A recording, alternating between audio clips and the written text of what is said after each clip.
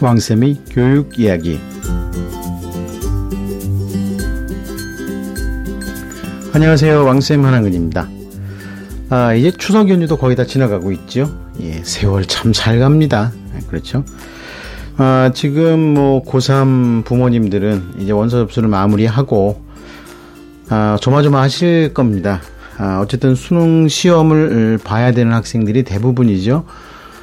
상대적으로 수능 시험을 보지 않아도 되는 또는 볼 이유가 없는 학생들이 전체 학생의 한 10% 정도가 됩니다. 요 말씀을 지난 2019학년도 수능에서도 결시자가 한 10% 정도 나왔습니다. 10%가 좀 넘기는 넘었죠. 예, 약 10% 정도가 나왔는데 이 학생들 같은 경우는 사실상 수능과는 별 상관없는 전형만으로 진행되기 때문에 수능 시험을 아예 포기를 한 학생들입니다. 긍정적인 의미에서 포기한 학생도 있고 좀 말이 안 되는 그런 이유에서 포기한 학생들도 있는데, 자 어쨌든 지금 이제 원서 접수를 끝내고 어쨌든 지금은 수능 준비를 하는 게 맞습니다. 예, 정답을 얘기를 하면 수능 준비하는 게 맞고요. 그 다음에 중위권이나 중하위권 학교들 같은 경우는 이제 9월 말부터 10월 하순까지 면접이 집중적으로 배치가 되어 있습니다. 소위 말하는 교과 면접 전형들이 있다는 거죠. 사실 금년에 어쩌다 보니 저와 저희 회사에서 저희 연구소에서 이제 교과 면접 전형을 비교적 좀 많이 진행을 한 것 같습니다. 예외적으로 그렇게 좀 이렇게 일이 좀 진행이 됐네요.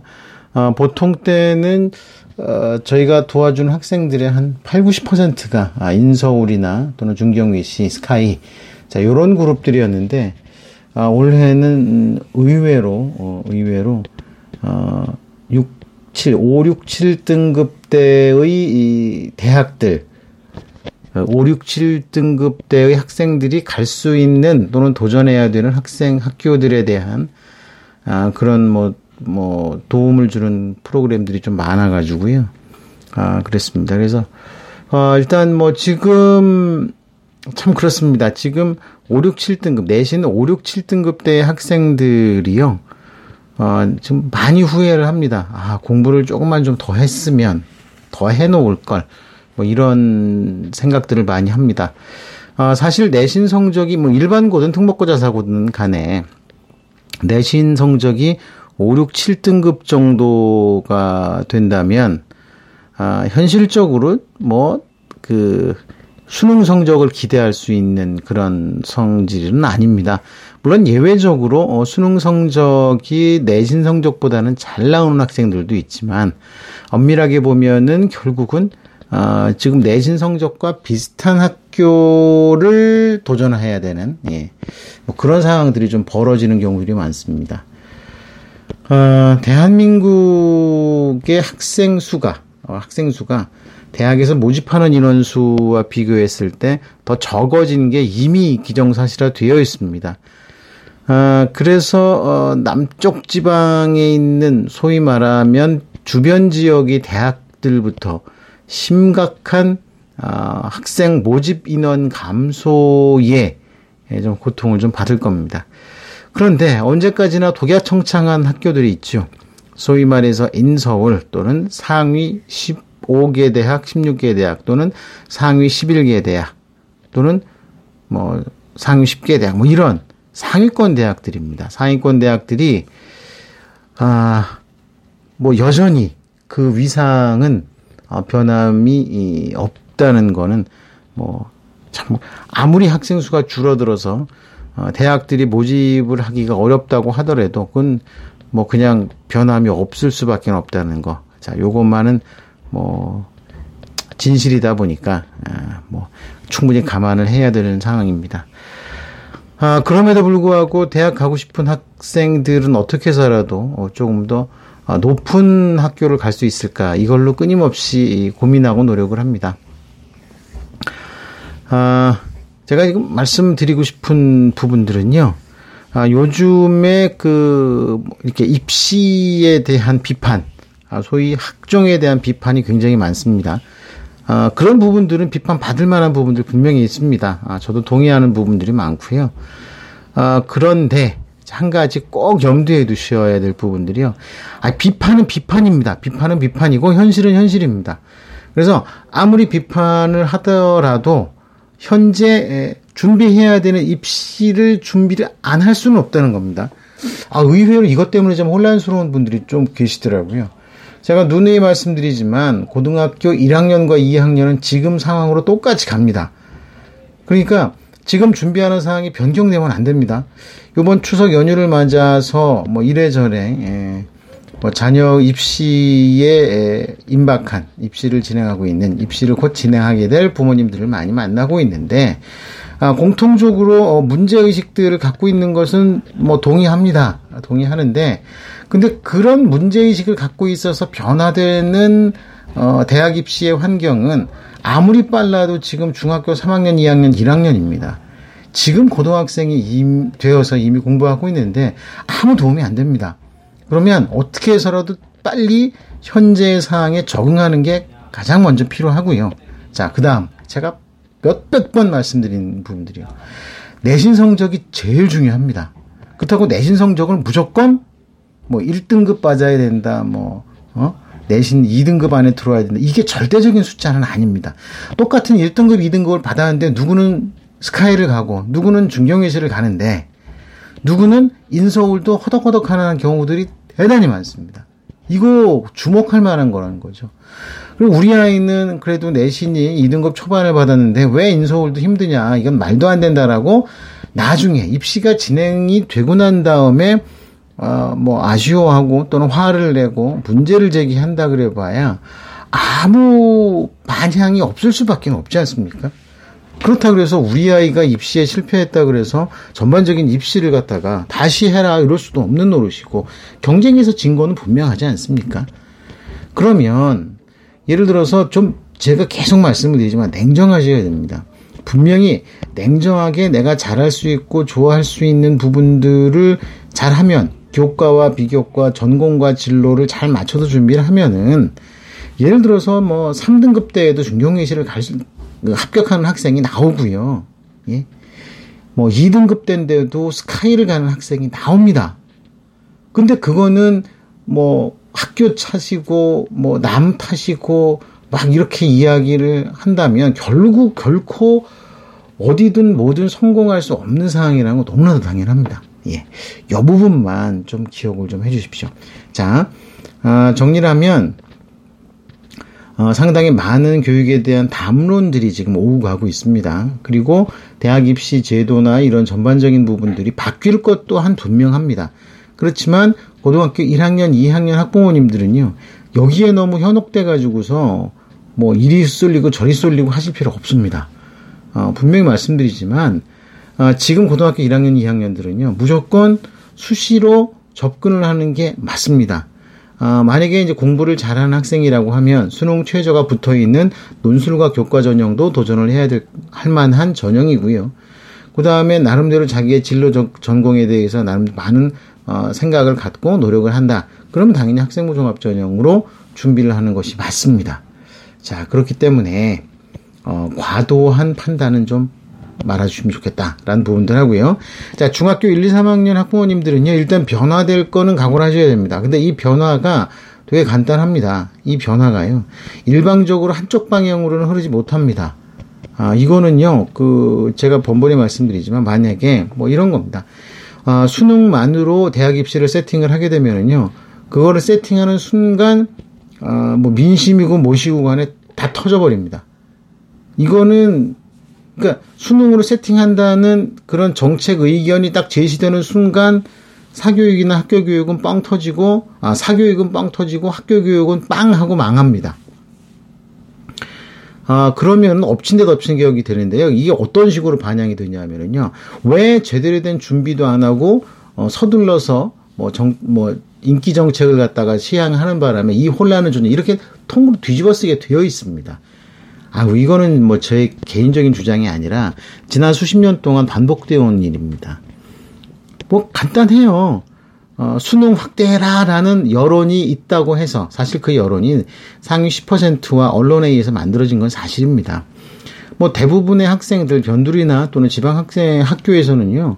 수능 전형하면 무조건 손해보죠. 그렇잖아요. 우리 학교에서 과연 뭐 평균 1등급이라든지 100분이 뭐 97, 98이 도대체 몇 명이나 나옵니까? 안 나오잖아요.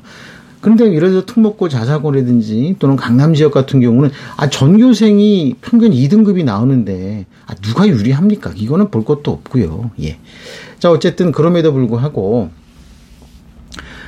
그렇기 때문에 일방적으로 수능 100% 이렇게는 못 갑니다. 그러면 수능 50%, 수시 50% 이렇게 되면 간단해요. 학종반, 수능반 이렇게 되는 겁니다. 근데 학종을 갖다가 대대적으로 개편을 해버리잖아요. 지금 얘기가 되는 거는 자소서도 빼버리고, 그렇죠? 자소서도 빼버리고, 무슨 동아리 활동도 빼버리고, 수상 활동도 빼버리면 이게 간단히 말해서 교과만 남는 겁니다. 그럼 교과의 핵심은 성적이죠.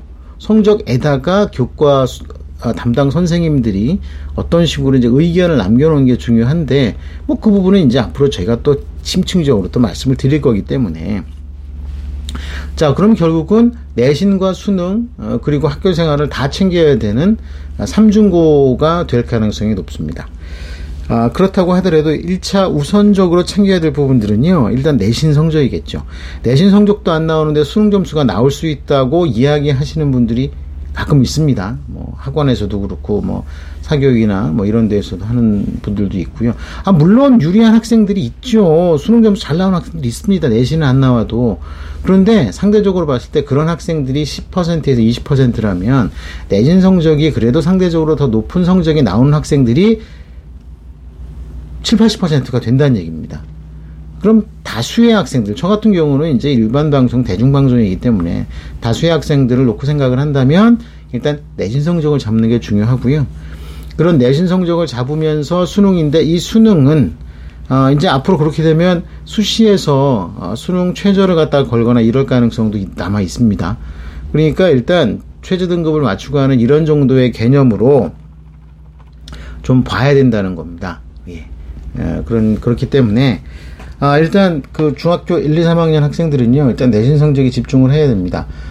그런데 이 중학교 1, 2, 3학년 내신 성적을 이제 조만간 제가 다시 한번 정리를 해서 말씀을 드리겠지만 중학교 성적과 고등학교 성적이 너무 다른 학생들이 많습니다.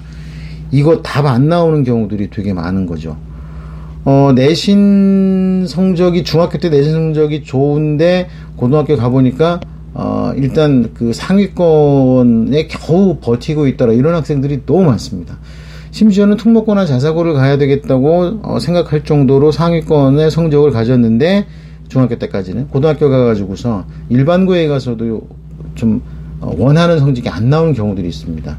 이 부분들은요, 간 학교에서 경쟁이 심하거나, 그쵸? 경쟁이 심하거나, 또는, 우리 주변에 내가 다니게 된 학교에 적응하지 못한 결과입니다.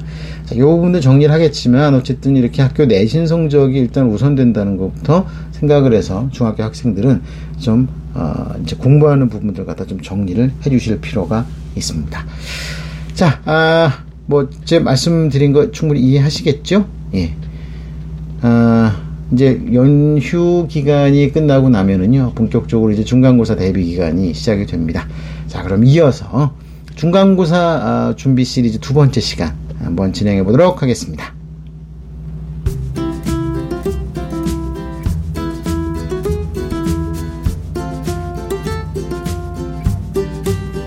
네. 이 중간고사가 연휴가 끝나고 나면 중간고사가 짧은 곳은 이제 한 3주 정도, 그 다음에 좀 길게 남은 곳은 한 달 정도 중간고사 기간이 남게 됩니다. 자, 그러면은 우리가 생각해 봐야 될 부분들이 여러 가지가 있습니다. 일단 중간고사, 어제는 제가, 일단 가장 치명적인 부분들 말씀을 드렸습니다. 자, 이거 잘 생각하셔야 됩니다. 공부 잘하는 학생들은요, 머리가 좋기 때문에 학습 속도가 굉장히 빠릅니다.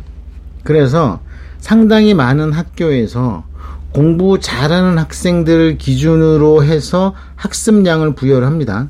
즉 중간고사 대비 공부를 하면서 공부 잘하는 학생들이 최상위권이나 상위권 성적을 만드는 데 필요할 정도의 학습량을 기준으로 해서 그 중간고사 대비 프로그램을 짜는 경우들이 많습니다. 그러면 많은 학부모님들이나 학생들 같은 경우는 공부 잘하는 학생들이 저 정도 공부를 하니까 나도 따라가야 되겠다 라고 해서 그걸 그냥 따르는 학생들이 또 많습니다. 자, 그런데 여기서 문제가 되는 게, 자, 학생들의 기초학습 여력과 또 학습 역량, 즉 머리가 공부 잘하는 머리가 있고 없고에 따라서 그것을 얼마만큼 소화해낼 수 있느냐가 좌우가 됩니다. 물론 부모님들 입장에서는 열심히 하면 그까짓 거 왜 못하느냐라고 생각을 하실 수도 있지만 그거는 희망사항일 뿐이고 현실적으로 과연 학원이나 또는 개인 과외나 어쨌든 그렇게 공부를 도와주는 곳에서 우리 아이에게 부여하는 학습의 양이 과연 적절한지에 대한 실질적인 판단을 해보셔야 된다는 얘기입니다. 이게요, 생각보다는 굉장히 참 힘들고 어려운 부분들입니다.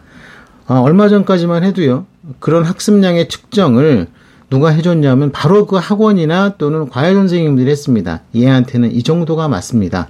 라고 했는데, 이제 이런 상황이 벌어진 겁니다. 그렇게 너한테 이만큼이 맞다. 그래가지고 공부를 시켰는데 결과가 안 좋은 거예요.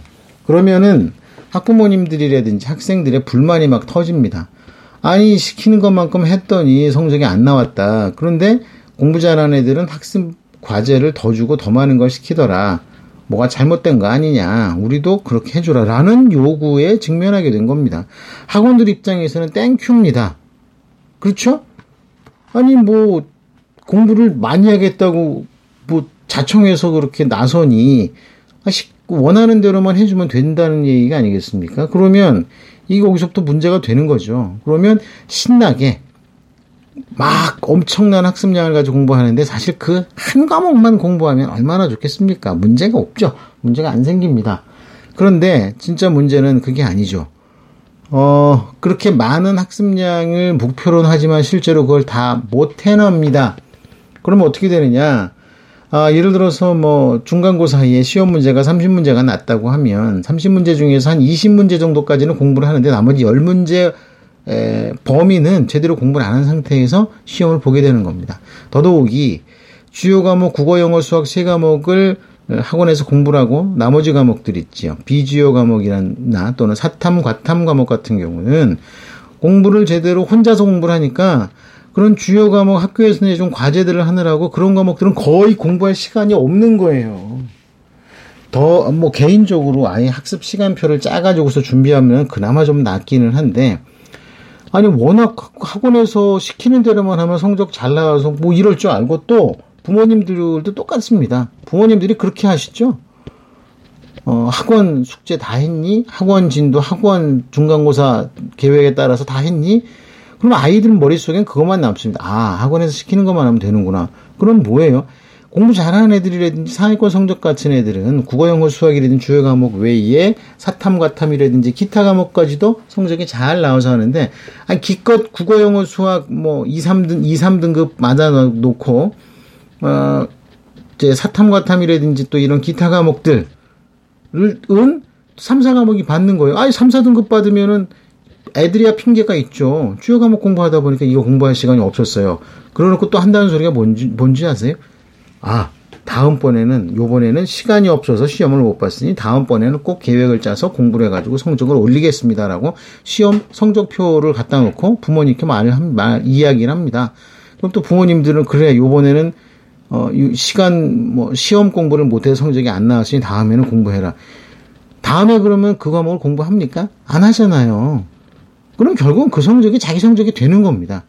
이 얘기는 뭐냐면은요, 욕심부리다가 다 망한다는 겁니다. 자, 제가 지금 말씀드리는 그 성적대의 학생들은요, 2등급에서 3등급 정도, 2.0에서 3한 5, 6 등급 정도 되는 내신 성적, 뭐 어느 지역이나 뭐 상관없습니다. 예. 그 정도 성적이 되는 학생들 중에서 다수에게 벌어지는 현상입니다. 왜 우리 아이는 1등급이 안 나올까? 1등급 때 성적이 안 나올까? 이겁니다, 이거. 예. 제대로 밸런스를 못 맞추는 경우. 자, 그런데 이렇게 나름대로 열심히 노력을 했는데 성적이 안 나오는 학생들 있죠. 아니, 그럼 원래 안 되는 거예요. 애매하죠? 예, 어떤 게 맞는지, 어떤 게 진실인지 좀 잘 모르시겠잖아요. 자, 근데 이런 부분들을 놓고 보면, 일단 중간고사, 이번 중간고사에서도 그런 오류를 또 범하실 수가 있기 때문에 어제에 이어서 제가 계속해서 말씀을 드립니다. 이 중간고사나 기말고사, 특히 이제 중간고사에서 어느 정도 성적을 좀 잡아놓고 기말고사에서 그걸 맞춰주면 전반적으로 성적 등급이 올라가는데 그렇지 않은 경우들이 있습니다. 그러니까 이런 부분들을 심각하게 좀 생각을 해 주셔야지 되는데 늘 똑같은 반복만 합니다. 후회와 각오를 매 시험 때마다 합니다. 아니, 그럼 답은 뻔하죠. 그게 그 학생의 기준 성적이 돼버리는 겁니다. 자, 그러니까 요번 중간고사는요, 정말 애들한테만, 네가 제대로 열심히 안 해서 이렇게 된 거 아니냐라고 하지 말고요. 구조적으로 어떤 문제가 있는지 조금 전에 제가 말씀드린 부분들이라면 사실은 부모님들 책임이 있습니다. 아이들 입장에서는 부모님들이 맨날 챙기는 게 학원 진도인데 학원 진도 따라가는 게 중요한데 그러면 몰라도 뭐 이런 경우도 되게 많습니다. 예를 들어서 수학 문제 50문제를 갖다가 시험 공부 과제로 내줬다. 일주일에 2번 학원 가는데 다음번 올 때까지 그 50문제 다 풀어오는 거다라고 하면은요. 애들 아주 뭐 죽기 살기로 해서 풀어냅니다. 그리고 학원 가가지고서 채점을 딱 하고 확인 검사를 받는 순간 다 잊어버립니다. 그거 신기하죠? 이게 이제 공부 잘하는 학생과 못하는 학생의 결정적인 차이이기도 한데요. 자, 이렇게 과도한 학습, 제가 보기엔 꽤 많습니다. 이 문제가요, 생각보다 꽤 많다고 저는 봅니다. 자, 어쨌든 이런 문제를 좀 제대로 잘 파악을 하셔서, 우리 아이들이 좀 마음 잡고 공부할 수 있는, 그 다음에 이번 중간고사가 잘 될 수 있는 그런 계기가 좀 됐으면 좋겠습니다. 제가 좀 듣기가 좀 껄끄러운 말씀 많이 드리죠. 예. 어쩔 수 없습니다. 제가 알고 있는 또 학부모님들을 이렇게 상담을 하고 컨설팅을 하면서 늘 드릴 말씀입니다. 뭐 어떤 과목 어떻게 공부하고 방법론이 중요한 게 아니라니까요. 공부에 왕도가 있다라는 부분들이요.